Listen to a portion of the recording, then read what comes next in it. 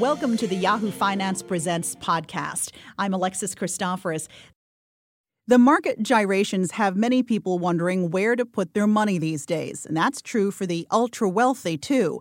Joining me now on this podcast is Michael Sonnenfeld. He is the president and founder of Tiger 21, an international organization of the ultra-wealthy that work together to discuss their portfolios. And Michael, it's so great to have you on the podcast. Thanks so much for having me. First, I am curious, where are the uber-wealthy putting their money in this environment right now?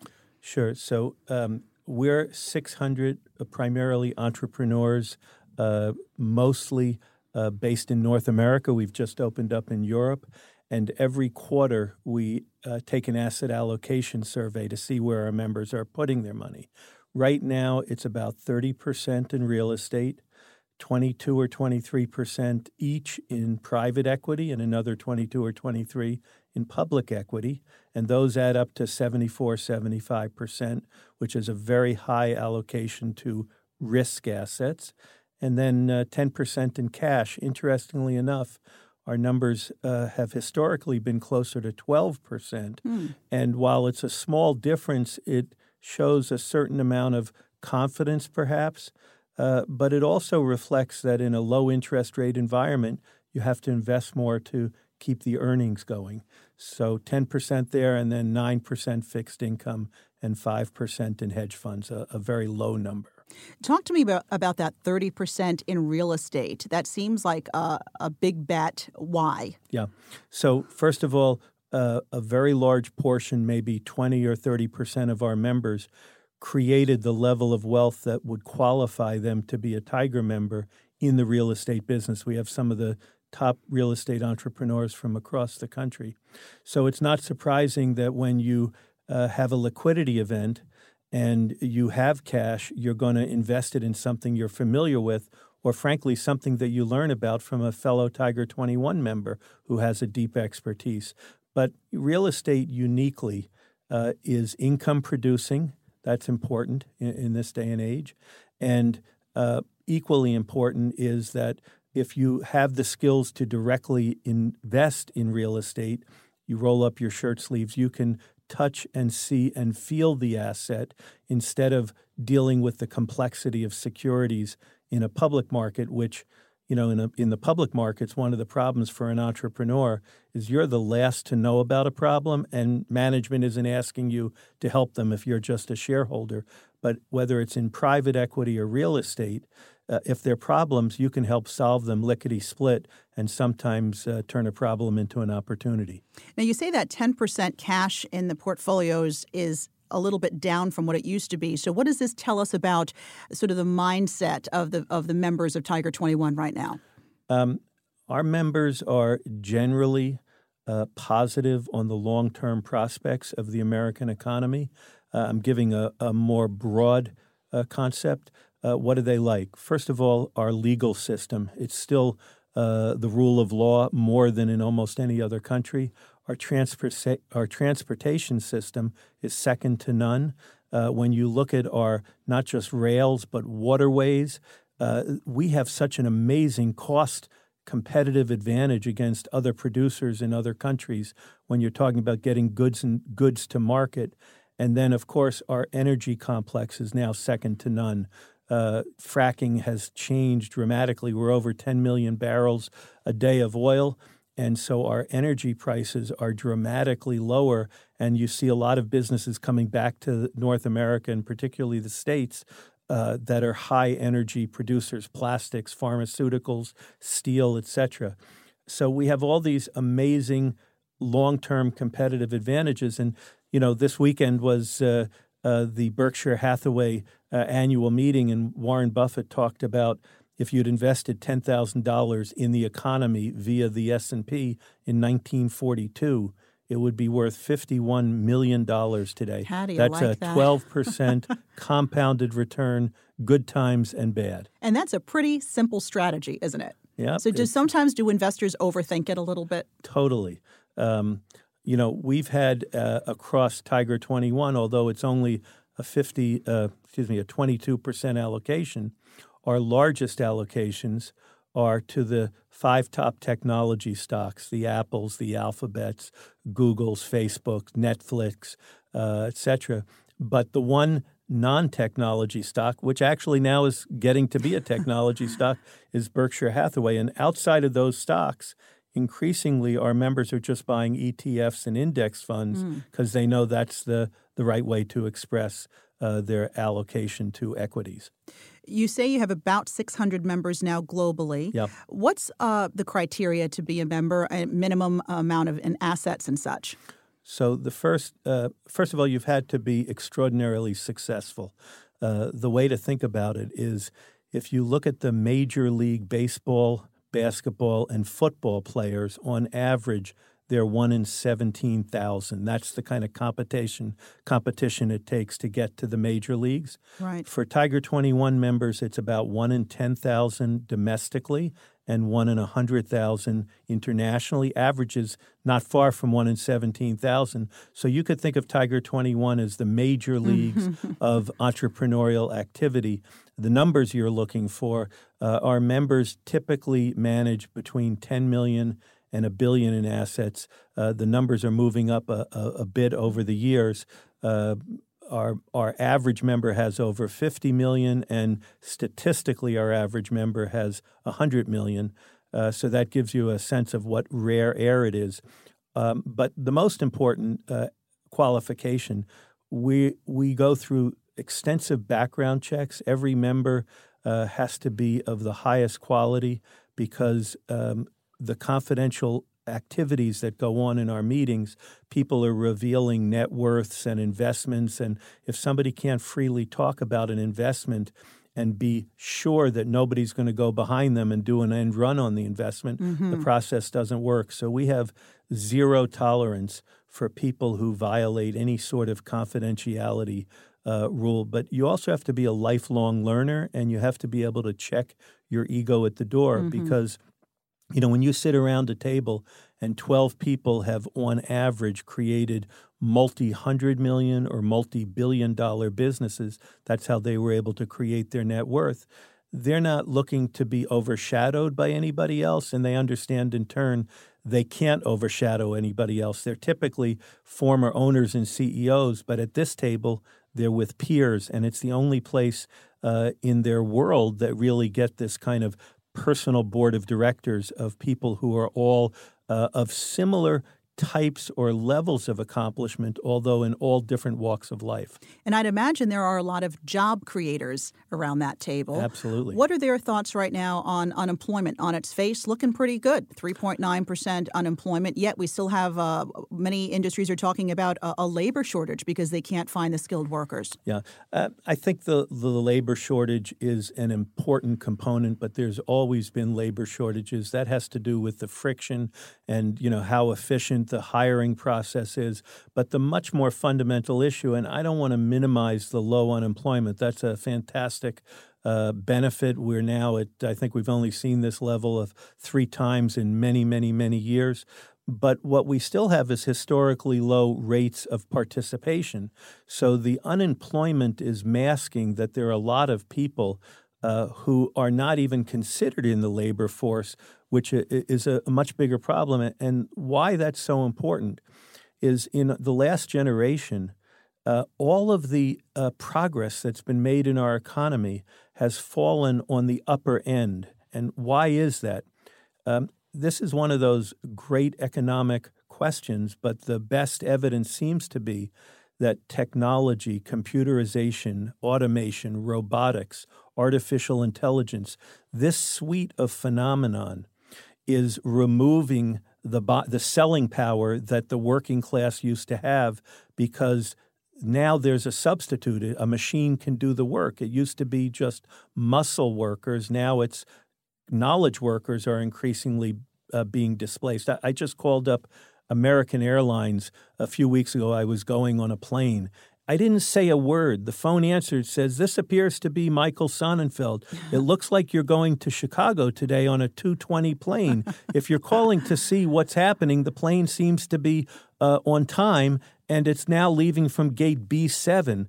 I didn't even say a word, and it knew everything. It was just incredible. Wow. So So, one of the things that concerns our members is, to some extent, some of the rhetoric around tariffs, and particularly China, Mexico, and India, is so fighting a 20th century war.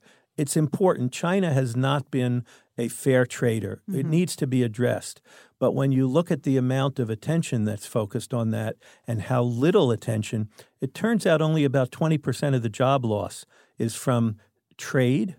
80% of the job loss, that is what's removing the buying power from the working class, is from these technological changes, and we haven't come to grips with that. That's one of the great challenges of our time.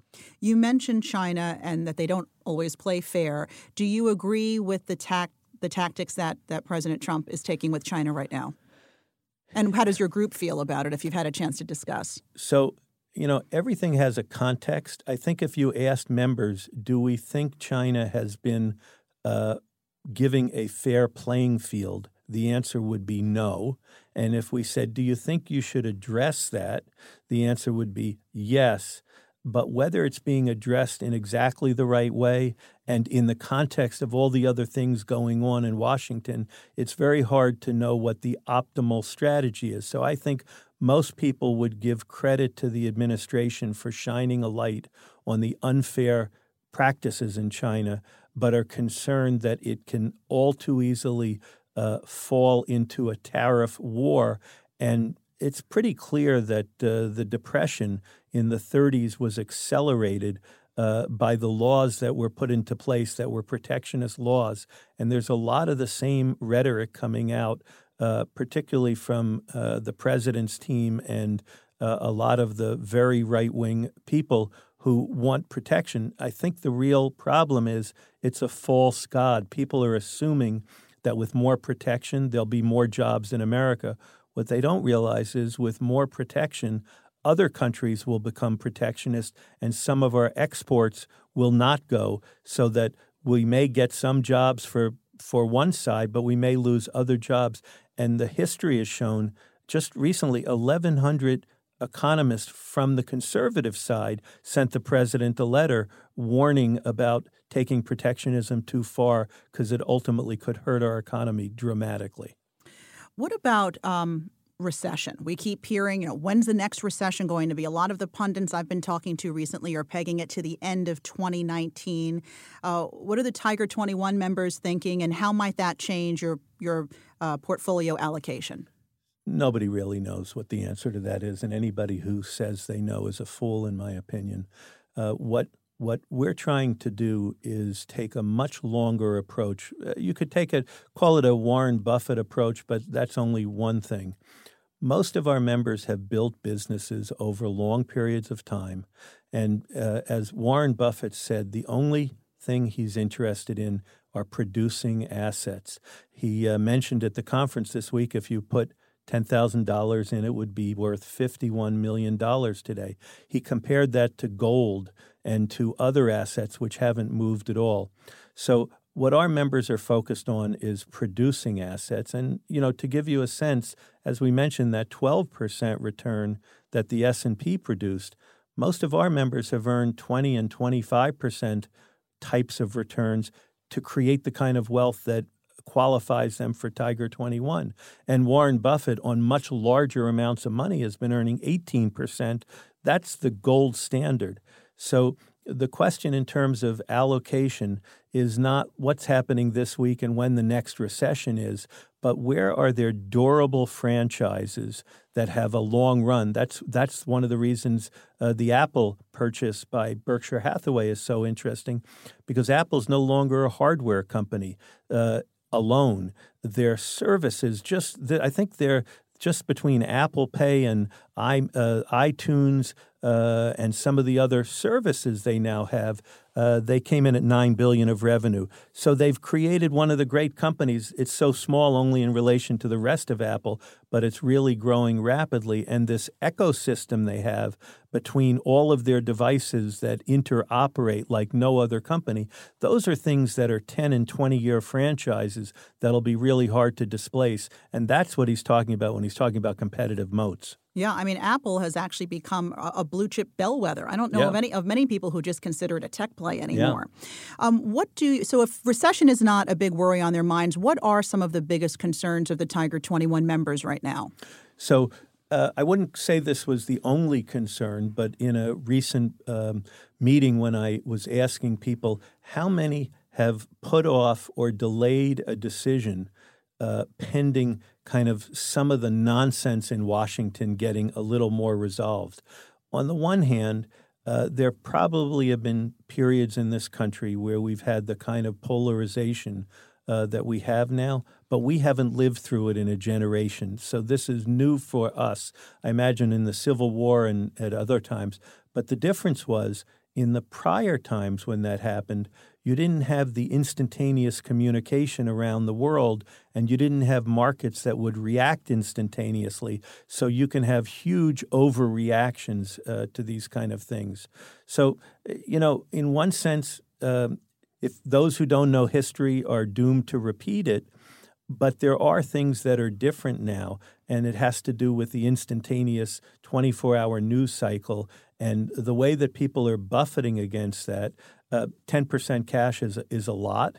It allows you to weather a lot of storms. The reason for cash is so that you don't have to liquidate assets at precisely the wrong time. Mm-hmm. There was a study that said the long-term return in the markets, various numbers, 9, 10, 11%. But the average investor has only earned 3 to 5%. Mm-hmm. Why is that? Because human emotions force investors to sell at precisely the wrong time. If you're going to try and be a market timer, you're likely to sell when a stock is down. That's not when you should sell. Mm-hmm. And you're likely to buy when a stock is up. It should be just the opposite, but that's not how the human emotions work. So it's an amazing gap, and that gap is what people should look at when they're thinking about really how much investment prowess they think they have. They think they have. That's right. You have your book came out last year, Think Bigger, where you offer up some strategies for success both personally and professionally. Yep. And you spoke to the members at Tiger 21 and beyond for some guidance. And I think you just gave us a good example of sort of counterintuitive advice. What's some other counterintuitive pearls of wisdom you can share? Well, the one that was most profound for me is beginning to understand the difference between great entrepreneurs and great investors. In fact, the great entrepreneurs, they have a different risk tolerance, and they focus all of their activities on a single opportunity, and they milk it for 10, 20, 30 years. That's how they create great wealth. And most great entrepreneurs are almost by nature ill-equipped to be great investors because the skills, the emotions, the reflexes that allowed them to be a great entrepreneur hinder them from being a great investor, and vice versa. In other words, most investors, great investors, they're rational. They don't want to get too involved in any one investment. They have a portfolio. If they're disciplined, each position is marked for sale, and when the price gets to that, they sell it. Very few investors go to sleep at night worrying about making a payroll in the morning, and very few investors think of their portfolio as having some extraordinary value beyond what it adds up to. But most entrepreneurs see this company and they started it because they wanted to change the world, or they wanted to prove they could do something better, plus make money. And so when it comes to selling, they generally don't even want to sell it because they're so attached to their baby that it takes a real act of either courage or maturity to know when it's time to give it up. So I'd say one of the lessons is about that. One of the other things is that I really liked in the book is as I interviewed more and more Tiger 21 members, I realized that mentors play one of the extraordinary roles that is not deeply appreciated. I went to MIT undergraduate and graduate in the business school. I didn't have a course on mentors. If somebody had explained to me in business school how important mentors were, that might have been like the single most important thing I could learn at business school. And if you take 100 people and line them up from least successful to most successful in any industry, I virtually guarantee you the half that are most successful overwhelmingly have had mentors, and the half that are least successful overwhelmingly have excuses for why they never had mentors. And it's just amazing. At Tiger 21, do you have a mentorship type program, or is this something you'd consider? So we've announced but haven't yet implemented the Tiger 21 Foundation, where we're hoping to pair up our members with young entrepreneurs or people considering becoming entrepreneurs. We have 40 groups across North America and now in London and Switzerland and in Asia. And we hope over time to connect each of the groups to young entrepreneurs. In fact, the entire book project, all of the proceeds of the book are going to the Tiger 21 Foundation, and any speaking fees are going to the Tiger 21 Foundation. We really feel this is an incredibly important opportunity that we have. Tell people who may not be familiar how you built your wealth. Yeah. So when I was 17, I was working at a warehouse on the West River, the Hudson River, right across from the World Trade Center in Jersey City, about 3,000 feet to the west of the New York coast. And at the time, I was meditating at the end of a pier during my lunch. And on that pier, there were commodities, and it was a warehouse. And behind the pier was a building that it was attached to that had been the largest building in the world when it was built in 1929, eclipsed in 1938 by the Pentagon, which then became the largest building. But this was the Northeast Distribution Center for the Pennsylvania Railroad until 1955, and then it became an industrial warehouse. And I had this idea that Wall Street was bursting out at the seams in the early 70s. The World Trade Centers went up, but there were computer centers, and they were all being moved to the suburbs. And many of the employees who were being moved from Wall Street to the suburbs 30 miles away felt they were being sent to Siberia. And all of a sudden, we were 3 minutes from downtown by a subway called the PATH train, which is in use. And it took me about 8 years to engineer the ability. I found an amazing partner who became the father I never had, although I had a father, and the partner of a lifetime and my mentor for 30 years. He was 57, I was 25. We were 50-50 partners, and we commenced what became the largest commercial renovation in the country, and then 5 years later sold it in what was heralded as probably the single most successful real estate transaction on a rate of return in New York City history, although it wasn't New York City, it was Jersey City. Mm-hmm. And then I built a real estate merchant bank into about $1 billion portfolio a few years later. So I had two successes, but like many of the members in the book, I had a few failures in between. And one of the other counterintuitive things about entrepreneurs is that they don't see failures as a black mark. They see it as a learning experience. You know, there's the famous story of Thomas Edison trying to create a light bulb 1,000 times until he got one to light up. And somebody asked him, how did he feel about failing 1,000 times? He said, I didn't fail 1,000 times.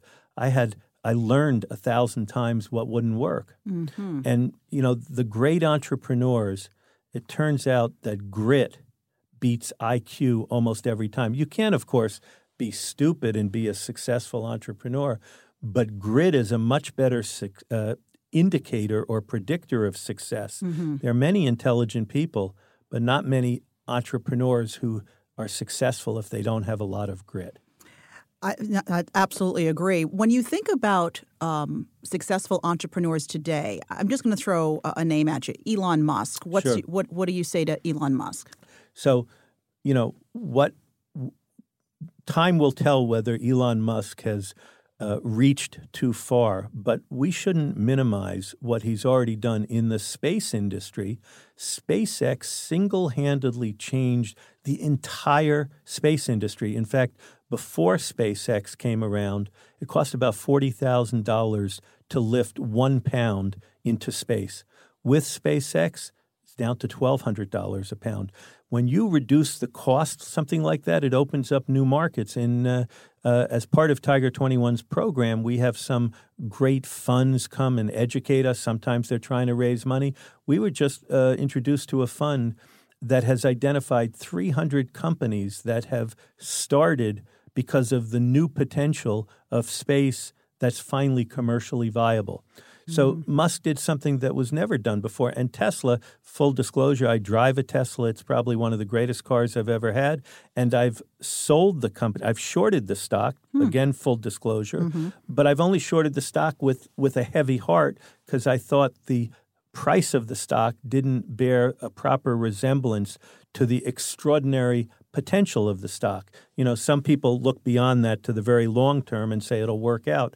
I hope it does, because what he's done is amazing. The electric vehicle, he's led that revolution. So here's somebody who, like Steve Jobs in the technical electrical industry, here's somebody who's taken two completely different industries and been the leading entrepreneur. And more if this Boring Company works with underground subways that are hyperloop, that'll be 3. And I suspect there's even more than that. But just alone, what he's done in space and what he's done in the electric vehicle marks him as certainly one of the greatest entrepreneurs of our day.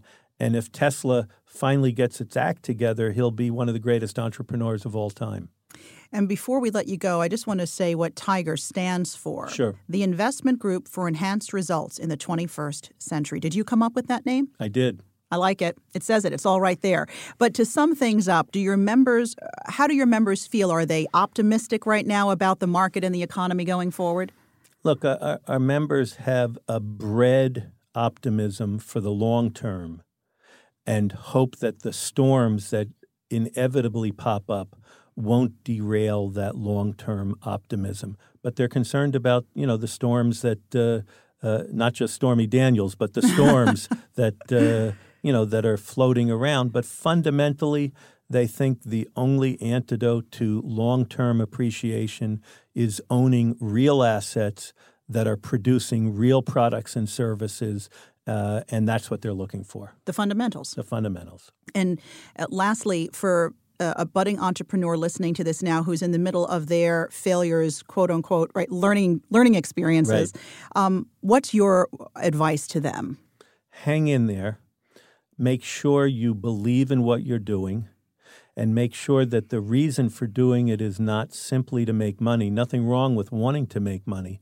But if the idea doesn't have the potential to change an industry, change the world, make the world a better place, improve on something that's already being done, don't just focus on the money-making potential. That's certainly important. But make sure you have some other fundamentals along the way. Like passion, too? Yeah. All right. Michael Sonnenfeld of Tiger 21, thanks so much. I learned a lot for spending this time with us. Thank you. Thanks for listening to the Yahoo Finance Presents podcast. Be sure to rate, review, and share this podcast. And remember to subscribe so you never miss an episode.